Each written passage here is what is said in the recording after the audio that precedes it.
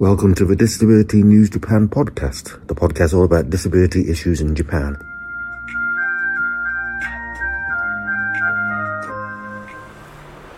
Hello, this is Michael Glenn Peckett, recording this from Kobe, Japan on Friday the 27th of January. And this isn't really about news as such, but it's about reporting the news about Japan and how it can be sometimes difficult to find stories, not because there aren't stories out there about Japan, but because of language. When I look for stories about disability in Japan, I have a Google alert. I use the word shogai, which means disability in Japanese. And so anything with the phrase shogai in, written obviously in the Japanese language, will appear for me. However, because of, this sounds funny, I know, but it's really true, because of the outage that with Microsoft 365 and Microsoft Teams and Outlook. I use Microsoft Teams, by the way, for my work. The outage was on Wednesday and it was global. What followed after it came back was a news story about Microsoft Office 365 being disabled. That's how it appears in the Japanese language, because shogai can mean disabled, handicapped. It can also mean obstacle, which I always thought was interesting. And shogasa jin, which means person with disabilities or disabled person, jin means person, could therefore be translated as obstacle person.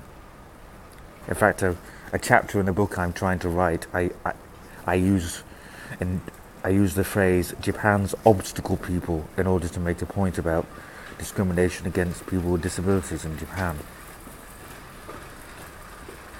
But on the practical level, what it means is for the next few days I'm still going to be getting Google alerts where shogai will simply refer to the fact that we couldn't access Teams.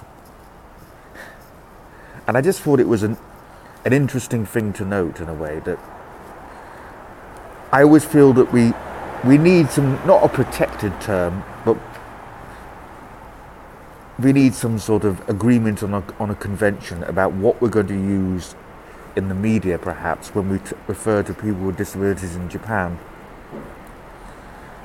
Because I left one phrase out, along with disabled, handicapped, and obstacle. The last phrase that shogai can mean is failed. And I just think, because of that, I mean, you can literally go and Google an article about people with disabilities in Japan. It will say something like failed person if you translate it into English. So yeah, I sort of wish there was a way that we could sort of reserve terms, so that you could only say, well, this is not mentally disabled, for example. And yeah, mentally disabled is another interesting term, because it's a good translation of what's written in Japanese, but when you talk about people with intellectual disabilities and people with cognitive disorders or mental health, they all seem to fall under one umbrella of mentally disabled. And I always try to make the point to journalists that there is no such thing as mentally disabled. There is either intellectual disabilities, that's things like autism, and then there are mental health problems, but they aren't all mentally disabled. They're different categories. If I was putting my philosophy hat on, as I teach philosophy, I would say define your terms. Anyway, it does seem that sometimes when reporting the news about disability in Japan, a lot gets lost in translation, or perhaps more accurately, isn't written properly to begin with at all. Thank you for listening.